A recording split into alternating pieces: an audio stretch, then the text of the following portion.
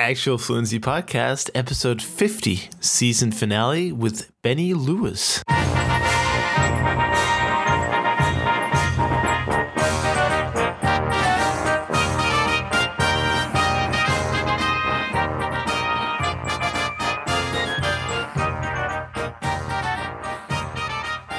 All right, everyone, welcome back to episode 50 of the Actual Fluency Podcast. This is the big one.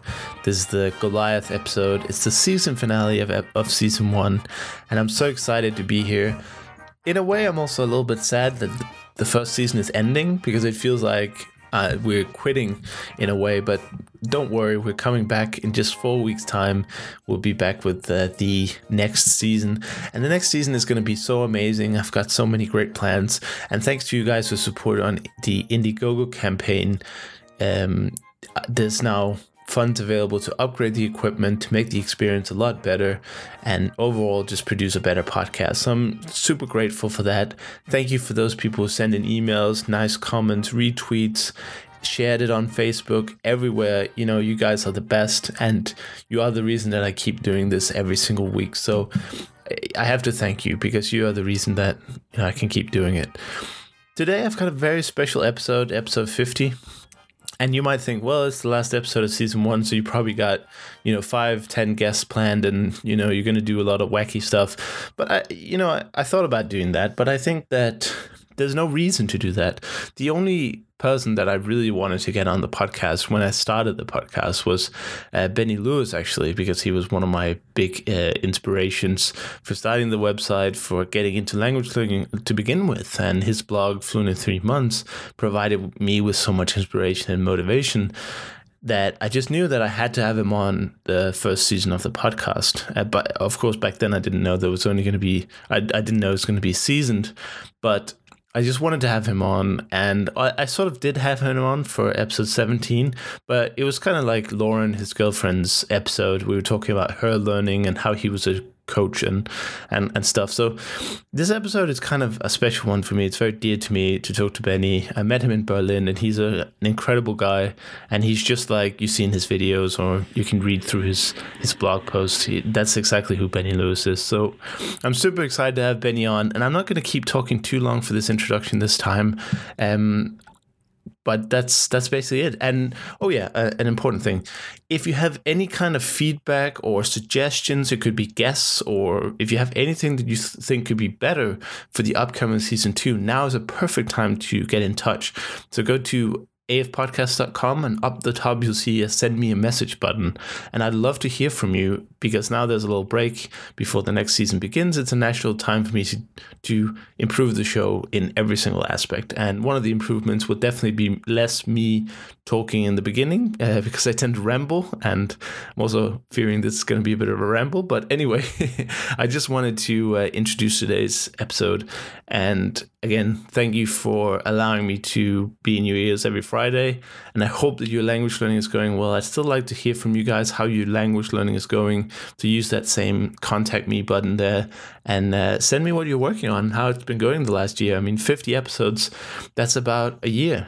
So, we've been doing this for a year, and how far have you come? What have you been doing? But enough of that. It's time for the final interview of season 1. Season 50 is going to take a while, but it's the final interview of season 1, and it's with probably the most famous polyglot of them all. So I hope you're as excited as I am about this, and I'll see you again March 20th for season 2. And here he is, Benny Lewis.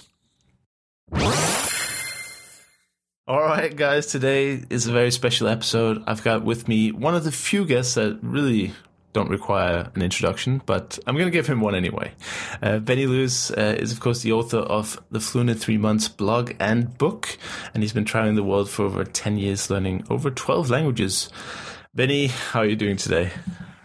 I'm keeping busy, and I'm very happy to be on. Thanks for having me for this special episode. Yes, indeed. It's a very special episode. It's the episode 50, the last episode of the first season. And where are you actually calling from? Today I'm talking to you from Melbourne, Australia, down under. Oh, fantastic. So while we're enjoying the grayness and rain and cold of Europe, You're enjoying the sunny Melbourne. That's right, yeah. And on top of that, I'm enjoying being in one place for a month because for pretty much all of last year, I was on my book tour, moving around all the time. Whereas now I've got a lovely, nice apartment that I'm just staying in for 30 entire days, which for me is a very, very long time, actually. Wow, that must be so interesting, though. Can you maybe go a little bit deeper into that? How many, I said 10 years or over 10 years traveling. Yeah, it's been 12 years at this stage. Right. Constantly on the road, no base. So it's a very, very different lifestyle. But how do you not get, I wouldn't say bored of it, because obviously there's lots of challenges, but are you not hungry for that stability of a base by now? Oh, yes, absolutely. But the reason I've been able to keep it up as long as I have is language learning. Right. I've met a lot of long-term travelers who reach their limit at maybe 3, 4, or 5 years. Because if you speak English and go to another country, you will have the exact same experience over and over again. Right. You'll find the same kind of people in youth hostels, and you find the same kind of people in the English expat community. But if you're speaking the local language, your cultural experience is going to be astoundingly different. So that's kind of kept me on my toes as long as it has. Having said that, there is a limit. So I, of course, now I'm traveling with my girlfriend Lauren, and we've kind of figured that next week or next year we're going to slow it down a little bit. I mean, we'll still always travel, but we want to at least have somewhere to call a base, you know? Right. And of course, a lot of people get inspired by this way of life. I was personally inspired by it for a while. And what I realized was that I just couldn't do it. I'm too comfortable, you know. So I'm more better off just getting an apartment somewhere in a country that has nice airline connections, and just staying in the country for a month or however long I want to, and then always having that home to go home to. I guess you make it look very exciting and glamorous, and for most people it probably would be. But I guess there's a tiny fine print there that it's not for everyone, I suppose. No, and there's loads of problems with this lifestyle. I've blogged about it, that the constant travel has many downsides. And like I said, I'm actually even just for 30 days, I'm relieved to be in the one place, and I'll definitely look forward to actually owning furniture and instead of always having to travel with a laptop, because a laptop is great, but I do a lot of high power stuff. Mm-hmm. So I actually have to buy a new laptop every year because I wear out my laptop so much. Wow. Whereas it wouldn't happen with a desktop, because desktops are more versatile, more powerful. They don't have to cram the space in. They don't have to have a tiny fan. I actually have literally melted some of my computers. I've used them so much. Wow. So, but I have no choice because I'm traveling. I can't buy a desktop. So there's all these little things, and then there's of course the sense of community, because when you move on, you don't get to. You will get to. I do have long-term friends, and there'll be people I'll be seeing at the Polyglot Gathering that I look forward to seeing again. And there are other events and other communities that I do get to see who travel a lot. But ultimately, when you live in the one place, you are part of a community. Mm-hmm. And that is, so I consider the last 12 years to be an education helping me for a longer term lifestyle.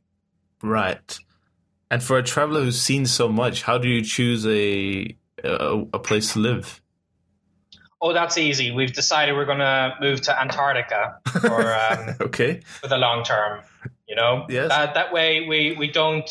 When I announce it on the blog, then nobody's going to complain to me that I haven't, that I've been biased towards one continent. Right. Well, you need to see them all, right? Yeah, you need to see them all. That's right. Obviously, we'll come to that decision logically and thinking, weighing all the pros and cons. You know. Yeah. Fantastic. And of course, a big part of the Fluent 3 Months blog or experience almost, I mean, it's not just a blog, let's be honest, has been encouraging language learners. And it's something that you've been sort of doing from day one almost.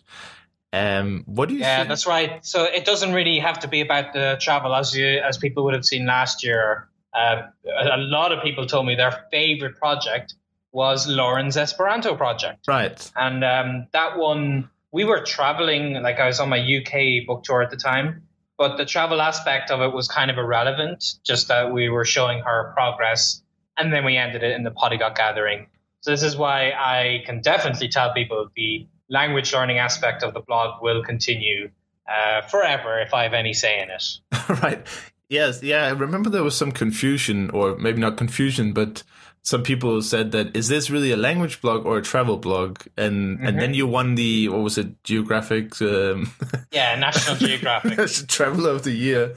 Didn't help your branding there, but of course, it's an integral part. And I'm sure a lot of people would like to do traveling and language learning. And so of course, that's fantastic. And of course, the Esperanto experience with Lauren, we had a chat about in Berlin.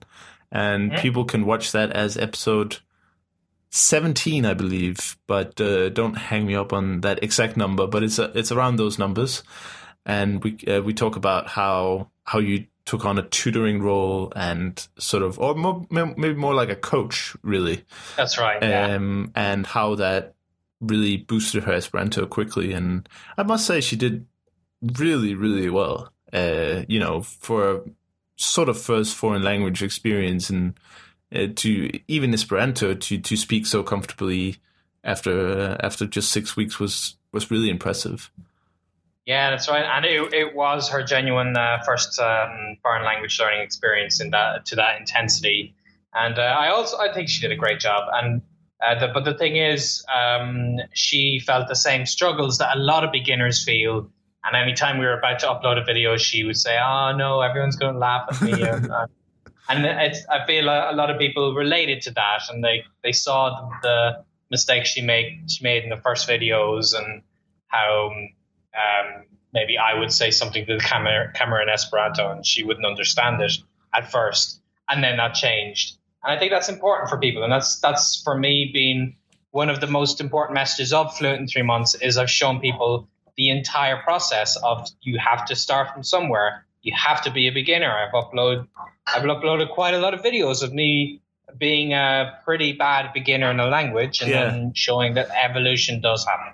Yeah, I love some of those videos because I don't know if it's just me, but I almost couldn't watch them because it's like I felt your pain. I could sort of connect with your situation. I was like, "Oh no, Benny, what are you doing?" And the poor Japanese tutor or whatever is sitting there waiting 10 minutes for one word. And that's right. Yeah.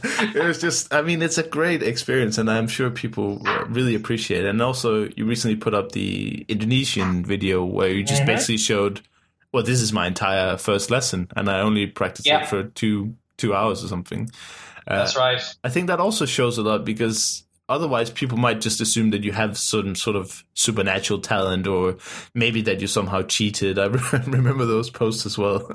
It was good times. Yeah, but it's that I always do like to show as much as I can, and the transparency kind of shows people there's no magic ingredient. It's just hard work, of course, and many other languages have very, very hard work involved, but making mistakes and just being bold with your language learning attempts. Yeah, exactly. And just believing, I suppose, is step one. It's possible. Yes. And how do you think language encouragement has changed over the years? So from when you started the blog to now, do people have different problems today, or is it pretty much the same? Oh, there's always so many different problems. I mean, now I've kind of streamlined so I understand the types of languages people are learning, the problems that they face, the motivations for why they're learning the language. And that kind of helps me tailor what I want to say better. But especially when one thing that was different last year that I had not experienced in all of the years of the blog is I got to meet a lot of the readers face to face. Right. I had met some readers once in a while in the earlier years, but I got to meet thousands of people who read the blog, and they would tell me their big issue in person. And it is very interesting to see what people are struggling with, and of course to try to offer my best advice, but to see the other advice that has come up. And I've had a chance in more recent years to interact with other polyglots, and I've learned a lot from them. And I link to them as often as I can. Every week, I send out an email, the bulk of which usually I have like 5 or 6 links. And pretty much all of those links are to these other polyglots and these other bloggers and all the amazing things that they're talking about. Because there's so many things to learn, and I definitely feel I can help people as much as I can. But there are many other language learners out there with wonderful things to talk about. Definitely. What's the most often asked question you get when you met people on the road? I don't think there was a typical question, but generally there would be questions I get very often. I tell you the funniest questions when they're directed at me. There was this one day that I almost had to roll my eyes at the guy asking the question, because this was in one of my stops in the States. He said, "Do you speak Swahili?" And I said, "No, not yet." And then he said, "Okay. Do you speak Persian?" And I said, "No, I don't speak Persian." And he actually kept this up for a minute or so. He kept asking me, "Do you speak this? Do you speak that?" All these languages. And I said, "Okay, let me cut you off right here. I don't actually. I could tell you right now that there are thousands of languages I do not speak." And it's for a lot of people, it's their first experience meeting a polyglot. And in the polyglot community, and especially in Europe, we are aware of other polyglots and we share all of these interests. And we enjoy talking to each other. But of course, the whole thing of this book tour for me has been to meet people and inspire them to get into their languages for the first time. So I may be the first person they've ever met who speaks other languages, or who speaks, more than 3 languages, for instance. So they have all these questions about languages for me. And, that guy was funny, but most of them may have read several blog posts, so they kind of know the basics of what I'm about. And then, of course, they have their own doubts, and they would tell me, I'm too old, and I would refer to maybe the study at Haifa University in Israel about how adults can be better language learners. I do at this stage. I've heard so many questions that I do have an answer that I would be ready to give very, very quickly for a lot of them. But people still surprise me, and I like that. I like to be kept on my toes. Right. So you think in an overall sense, the difficulties language learners have not really changed since you started, at least? The difficulties are the same. People have a lack of confidence. They feel that they don't have a good memory for vocabulary, that their pronunciation is going to be terrible, that specific aspects of the language, like the 3 genders in German or the tones in Chinese, they feel these things are holding them back. And it's my job to give them a little bit of a confidence boost so that they know it's not as bad as they think. But generally, these problems have existed for hundreds of years or thousands of years for people trying to learn foreign languages.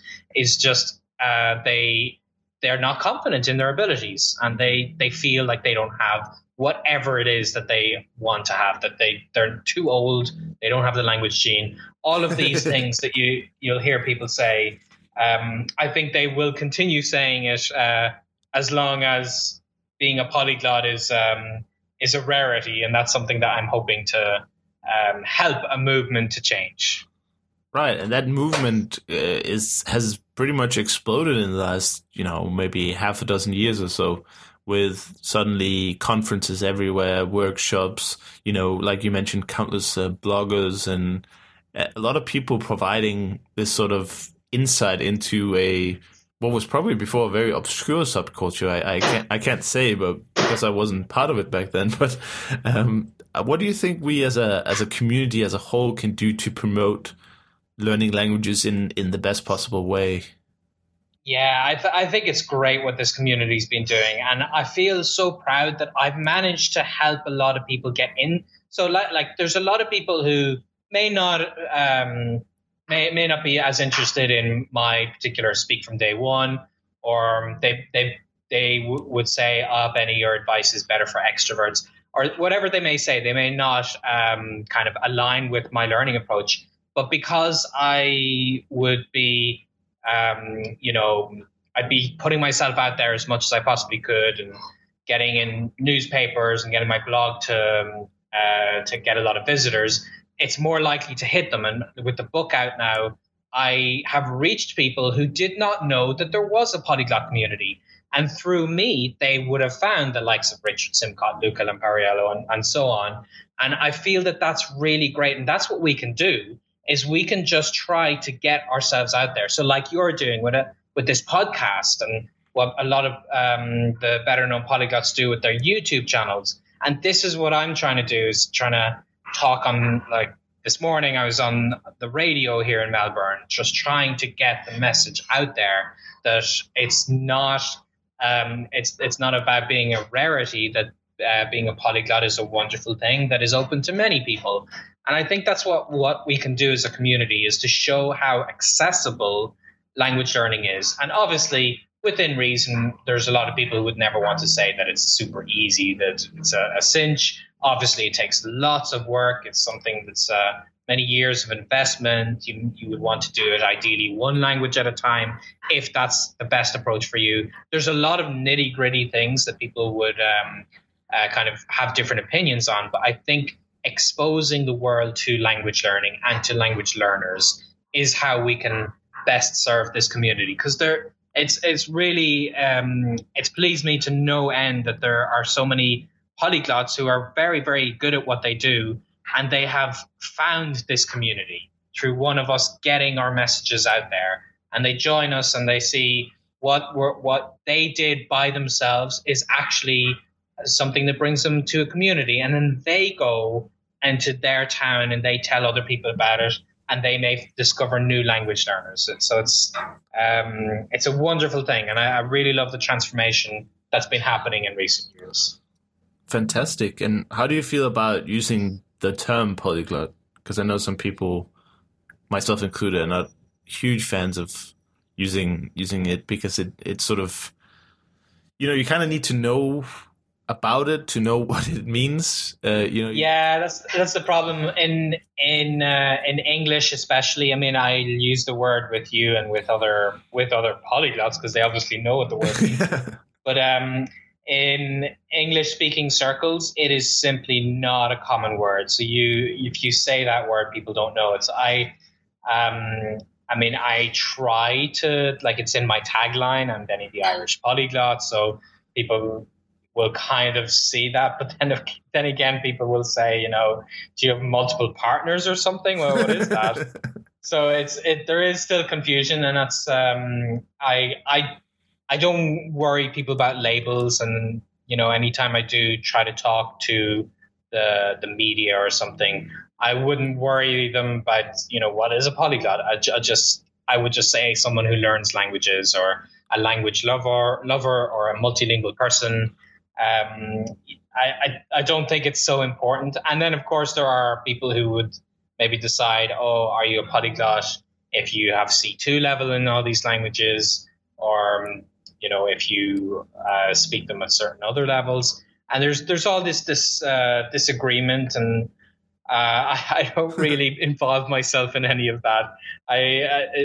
But like in general in English, it is a rare word. So I think you can be a part of the polyglot community even if you don't care much for the word polyglot. Yeah, definitely.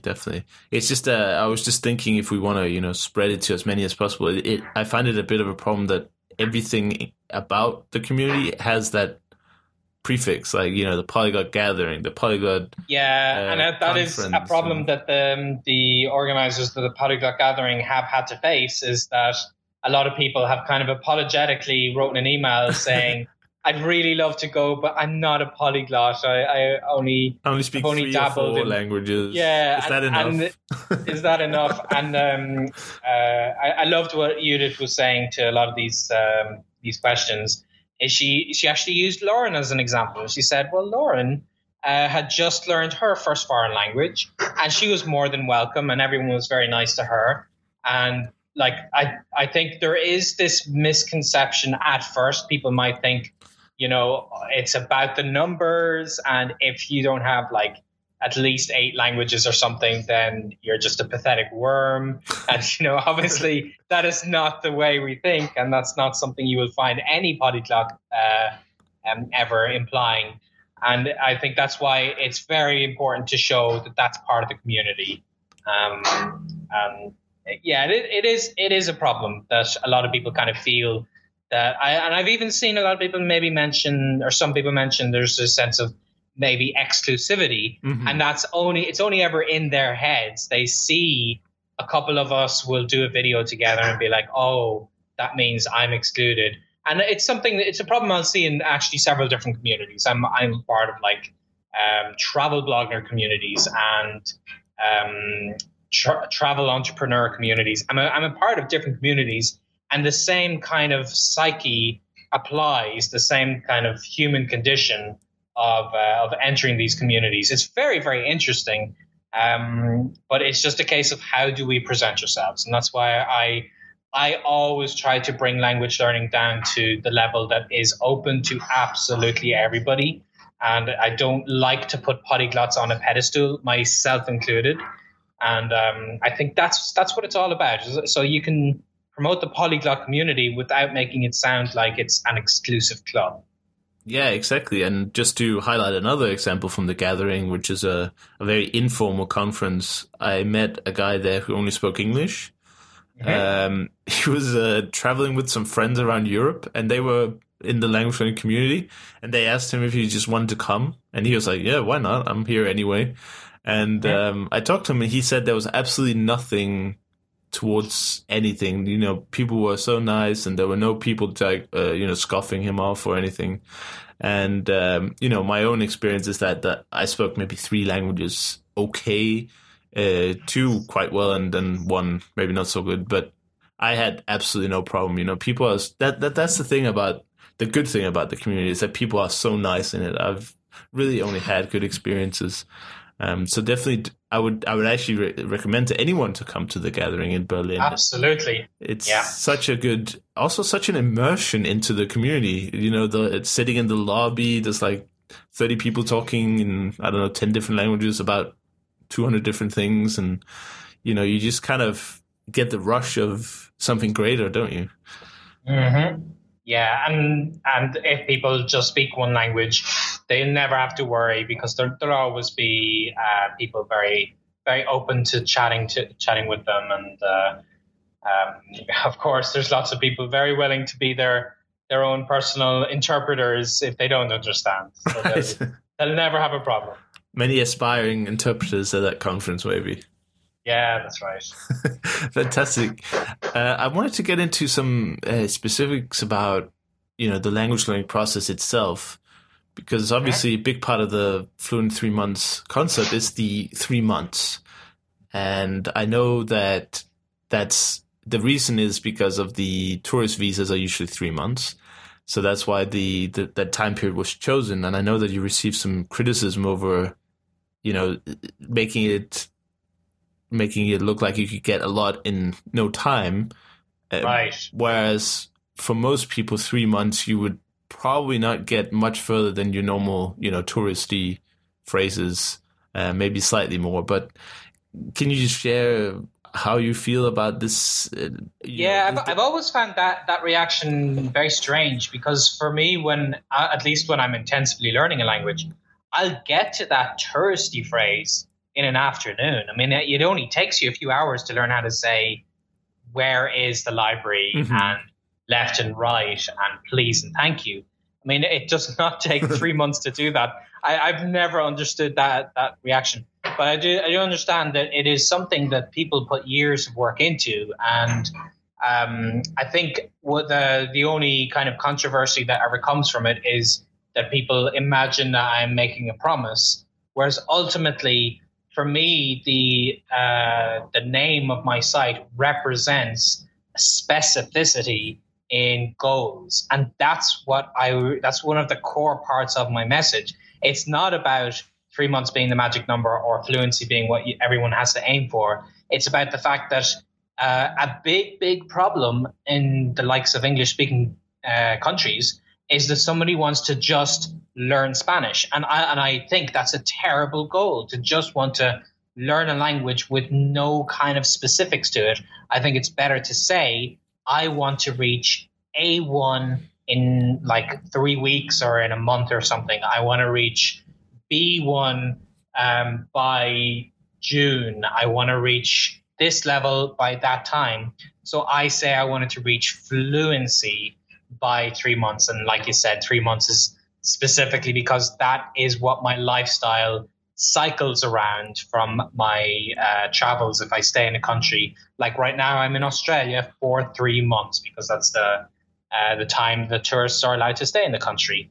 So it really, I feel it's something a lot of successful polyglots do, even if they wouldn't have as short a time scale as 3 months. They still decide, okay, in November, I'm going to sit the C1 exam. And that kind of defines all of the work they're going to be doing. And they have a milestone to aim for. And this is something I talk about so much. And I know it will kind of ruffle feathers, but the idea had to be emphasized with an example. Mm-hmm. So I could have called my website specifictarget.specificdeadline.com, but it just doesn't have the same ring to it. So I, had to give an example. Right. And the example is relevant to what I happen to aim for, but there are pretty much nobody in the community is necessarily aiming for my specific targets, but that's not what the community is about. And I feel anyone who reads my posts and watches the videos will know that what I talk about is to encourage people to learn languages and to help them and to give them the best tips. So right. Yeah, that's that whole kind of. There are many people who would be learning languages in like 9 months to lesser levels or greater levels, and I always say that's what they needed to do. That's what's relevant to them, and that's what the most important thing is. Exactly, it's always personal. Yeah, but I find it interesting also. When you put up I read a lot of your missions, a lot of the languages during the years, and you were obviously very successful at these missions in spite of your sort of monoglot beginnings, if we may put it that way. Right. Which may beg the question: how much did you actually work, sort of on a maybe not a daily basis, but how much work did you put into it when you had 3 months to learn, let's say, Portuguese? Well, Portuguese is a unique example because okay. Portuguese was the one that I genuinely didn't have to work. That's it's the one time in my life that I was very lucky, because before Brazil, I was in France and I worked at an extremely well-paid English teaching job that gave me enough money that I could just go to Brazil and like not have to worry about working. So that's a unique example. But every other one, I had to work a lot. Like in my Italian, I had to work 63 hours a week while I was learning Italian. Right. And then most of the time, like for the first year and a half of the blog or so, I worked as a freelance translator, and that was well over full time. That was at least 50 hours a week.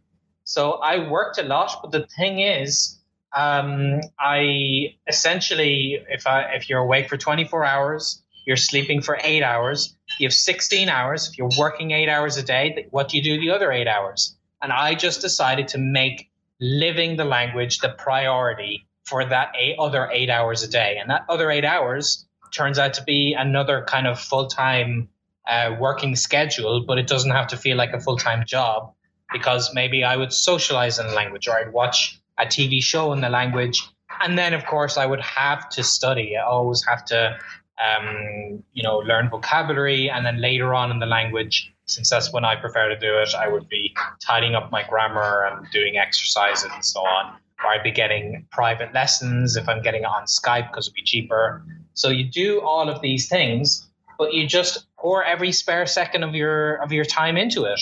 Right. So, the vast majority of the last 12 years, apart from those 3 months I was learning Portuguese, I was working. I was working a full-time job. Right. And even now, like running the blog is a full-time job. I do a lot of work on writing the posts and getting good images, writing the emails. All of these things take a considerable amount of time.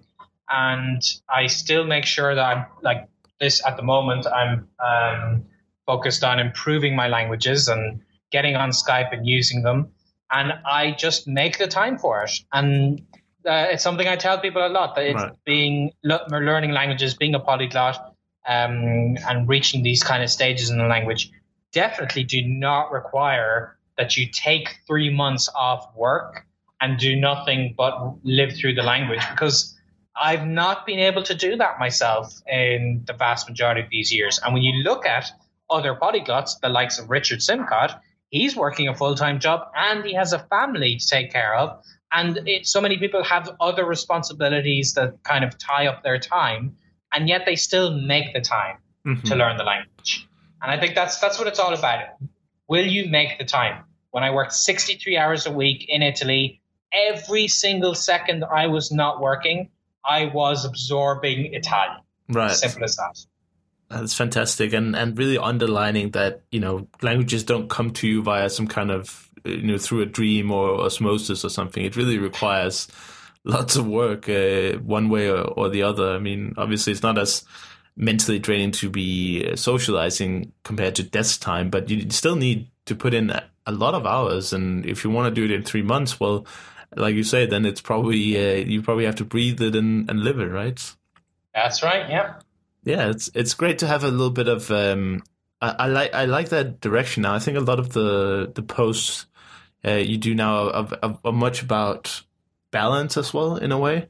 Whereas it's easy to get caught in not a fairy tale, but you know what I mean. It's very easy to get a bit allured by, oh yeah, I'm gonna learn 20 languages in 5 years or something, and then you wake up the next day and you realize, well, I better open a book or something.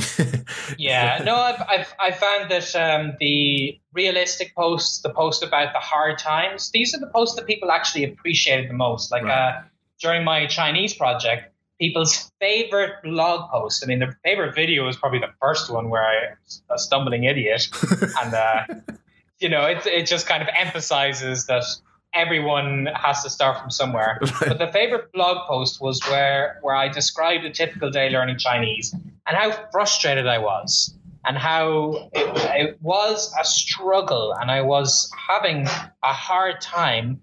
And, it wasn't all fun and games. And even though I do talk about socializing in the language, I wasn't able to socialize because of the different cultural gap. And that kind of, people appreciated that because I think just saying all the time, oh, everything's amazing, right, and I'm having a blast 24 hours a day, it would give this kind of happy, everything is wonderful persona to the blog, but it wouldn't be realistic. And people do like to see the struggles and the realistic parts because they have to deal with them themselves. And if I told everybody learning language was easy, you'll sail right through it, then as soon as they reach their first problem, they think, oh, maybe I'm not good enough for this. And that's just not helpful. So I do like to share the ups and the downs. Keeping it real. And about hard times, one of the reasons I devoted myself to the polyglot community or learning languages in general was because I was in a very bad spot mentally. And my focus on the blog has sort of been, how do you go from feeling like crap and it's hard to get up in the morning, just getting up out of bed is difficult, to actually becoming productive and actually doing something with your life that can lead you to amazing places. So I guess the follow-up question to that is, generic advice like how to set goals and how to do vocabulary and all these practical tips, how do people who struggle with life in general, how do they learn languages on a sort of consistent basis? Do you have any specific tips for people who don't have that mental, maybe extra energy to just block out, let's say, just do it all the time, because they don't even feel like getting up from their chair, or go out, eat or run or go to school? How do you then get the energy to learn languages, even you really want to? It's just the energy and the, I guess deep down is some kind of motivation. That's in that case, I think the worst thing that they could do, I think the worst thing somebody with so little motivation at first, the worst thing they could do is decide, starting tomorrow, I'm going to live through Spanish for the next 3 months, because that is too dramatic a change. We need to ease ourselves into certain things, and baby steps are the best way forward. And something a friend of mine, Manish Sethi, something that he always tells people that have problem, for instance, working out, is it's the same thing with language learning. You might say, okay, I'm going to go to the gym for 2 hours a day and I'm going to run 10 miles tomorrow. But that's just not realistic, because if you try it, you're going to realize how hard it is. You're not going to run 10 miles and then you're going to feel like a failure. So what you do is you start with little baby steps. And he tells people what he does is he just very simply decides that he's going to go to the gym and not even like attend the gym, just physically walk up to the gym and like check in and then walk away. And he says like that's literally the only thing he has to do today. And that's the kind of goal that is something people can do. So like if I told you, instead of telling you you have to change everything in your life to Spanish, and like that's super hard to get motivated to do like a million changes. What if I said, okay, all you have to do is install the Duolingo app. That's it. Then you don't have to do anything else today. Just go to the App Store and install it, and then you don't even have to open it. And this is something people say, well, yeah, that's easy. I can do that. And then maybe then you would tell them the next thing, okay, open the app and just look at it for 5 seconds and then close it. And I know this is oversimplifying the process, but if people feel like they really can't get anything done, then try to ease yourself in as slowly as possible. And you will actually see, if every day all you do is open the Duolingo app, even if you only use it for 1 minute, even if you decide, okay, I've got enough motivation for 5 minutes, and even if you open it and close it immediately, do something that you keep up every day, because routines are what makes everything happen. It's routines are the magic that I think a lot of polyglots have, is they just, maybe they don't jump out of bed and open a grammar book the first 5 seconds, but they do have some kind of a routine. They have the apps they like to use. They have the websites they go to. They have the books they use. They have the people they call.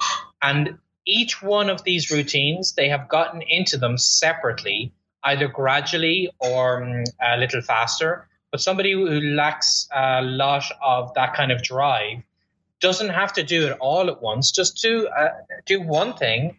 And maybe if you expand on that, and if you were just to open the Duolingo app and for the next 6 months, then maybe most of the time you'll actually use it and you learn some basic Spanish, and you learn, okay, Duolingo was a good start, but maybe I'd be better with this other thing or this other thing.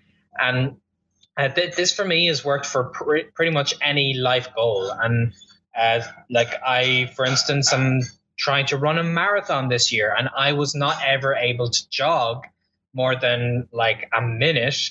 And I took it in baby steps instead of thinking, I'm going to run a marathon in 3 months. I figured that's not something I'm good at. I've learned over the years to be good at languages, but I can't run a marathon in such a short time. But, maybe I can run 5K. So I trained myself to just run for 5 minutes and then stop, and then for 6 minutes and then stop. And I built myself up to the 5K and then to the 10K. And now I'm already aiming to do the half marathon. And it's the same kind of thing I said a few minutes ago about specific goals, specific deadlines. I expand that to other areas of life, but for things that maybe I'm not as good as because it's a completely new area, I don't have to have as hefty goals, but I do still need specific things that I latch onto, even if they're very simple things of just if you want to jog, just learn how to put on your running shoes and just run to the bus that's a block away. And that's like your baby step to get you started. Just make little tiny changes and you have a whole lifetime, and you'd be surprised what happens in 6 months or even a year if you were to make this tiny change. Maybe then you would actually have grown this motivation to keep language learning up at a much faster pace. Right, because you've also seen what's possible. So you got exactly. Confidence. Yeah. I really like that. And I guess one of the surprises that came to me when I was getting into language learning and looking at all these methods is that I realized that everything that can be used to improve your language learning really improves everything. Like goal setting is just one example, but something like consistency and how you eat definitely improves your memory, and exercise really makes retention better. Because of all the drugs that the body release on exercising. That's why if you had PE before a certain subject in school, you might have done better in that subject than any other subject, because after exercise, the brain is just so much more alert and awake, which makes sense. If you're a caveman and you're running from a dinosaur or something, then after you're done running... dinosaur? I don't know. What do you run for anyway? But you run from... Let's say a tiger. Okay, you run from a tiger. Well, dinosaurs are just so much more scary. But anyway, you run from a tiger, and you get all those drugs running around your system, helping you to perform more. And then after you're done and you're still alive, the brain has to process that and make it a new memory. Okay, I don't go and poke the lion. So it learns it better after the exercise because you're in this alert state. I mean, that's my theory anyway, but there's absolutely no scientific proof of any of what I'm saying, but it sounds nice, I thought. No, it's very, very true. There's a great connection between eating well, exercising well, and you do... I've found at least that exercising helps me to be more efficient. If I start my day with a little jog, the blood flows to my brain or whatever it may be. I can think clearer for the rest of the day. So there's a great alignment with living well and learning well. Right, and that sort of makes you a better learner, and you improve every other area of your life at the same time, which might make you more motivated in general, and that's motivation for getting out of bed as well as learning French vocabulary or whatever. Exactly. Yeah. All right. Fantastic. Well, Benny, it's almost time to end this fantastic 50th episode. I'm really happy you took the time to come on the show. In a way, it's been 50 weeks coming because obviously you were on the radar before I even started the show, but you were busy with your book tour, so I'm glad that it could come together. But can we take a minute to talk about what's next for Fluent in 3 months? What's coming up, and maybe share what you're working on at the moment. I'm working on quite a lot of stuff. I have I've been blogging maybe once a week the last month or two, because I've been putting a lot of work into the emails. So people are definitely welcome to sign up to my email list, because I send all of the best stuff that I find online to that. And I'm starting to send language-specific stuff, and I'm very pleased because I've been asking people what languages they're learning, and I see that I now have a chance to email everyone who's learning Irish or everyone who's learning Esperanto, and I can tell them, here's some tips and here's the latest app that I found for this language or whatever it is. So this is something I'm really passionate about, because emailing people are a little bit more, they interact with their emails a little bit better than they would with a blog. So I've expanded in that way. And since last year, I was doing so much with the book tour, apart from Lauren's project. And as you saw, the Indonesian update I gave, I didn't really have any time to do so much YouTube uploading. But I am looking forward to getting back into making lots of great videos. And I've even got a contact at YouTube who's giving me tips for how to expand your channels. That's pretty cool. And I've got quite a lot of interesting stuff on the horizon. One random example is I've got the German edition of my book coming out, and I'll be able to actually sign that in Berlin just during and after the Polyglot gathering. I've actually got quite a lot of projects related to encouraging language learners, and people will find out about each one as I reveal them. I do like to keep people in a little bit of suspense, of course. Fantastic. And if people are interested in joining that email list or any of the other projects, can we talk about any of the other projects? Or do you want to keep that a secret? Yeah, people will find out when they join my email list. I'll tell them all about everything else. Okay, well, I can just say it's a very exciting program or programs. Definitely one of them I enjoyed because I'm your typical bad person at that, what it taught. But if people are interested in the email list, and I can totally recommend the email list. I've been on it for God knows how long, but there's always something interesting coming. Lots of nice links to the other blogs. But if you're interested, go to actualfluency.com/Benny. And I made a little write-up post of what's been going on, and also included some current discounts. So go check that out if you're interested. Yeah. Fantastic. And Benny, do you have any last shout-outs here on the cusp of the first season? You're actually, you know what? I'll let you end the first season. How's that sound? You get a little minute of that's your time. You can say anything, and that'll be the end of the season. Okay. Well, I'll be cheesy and I'll end with everybody's favorite quote in language learning, or many people's favorite, and I'll say, as Nelson Mandela once said, "If you speak to a man in a language he understands, that goes to his head. If you speak to him in his language, that goes to his heart." And I hope people will learn languages to talk to people's hearts. Fantastic. Thank you so much for that, Benny. That was awesome. All right. Thank you very much. Appreciate you having me.